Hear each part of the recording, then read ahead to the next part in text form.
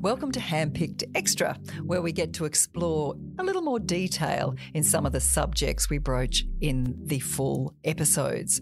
We've talked a bit about constraints, we've talked a little bit about customer touchpoints, but really we have to observe our own business practices. Is there things that when it comes to delivering, you just have to get done? But sometimes if something gets missed, then a customer's going to be upset. Have checklists.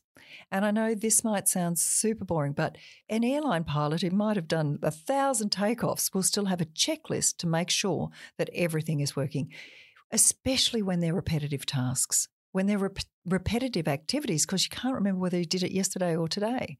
So making sure that we do whole and complete work, use checklists. They work. The other thing is it means that you have a repeatable process. So if you're not there or that team member isn't there, someone else can pick it up for them.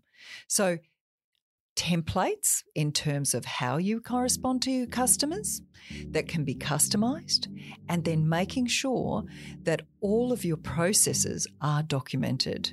It sounds like such a lot of work, but it is the only way you can scale your business is to have step and repeat processes. And checklists really work.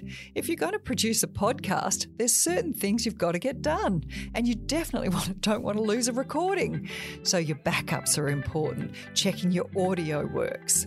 Checklists. Try it. See if it works for you. Now, why not refer this to a friend? Please share Handpick the podcast with anybody and everybody. Thanks for listening.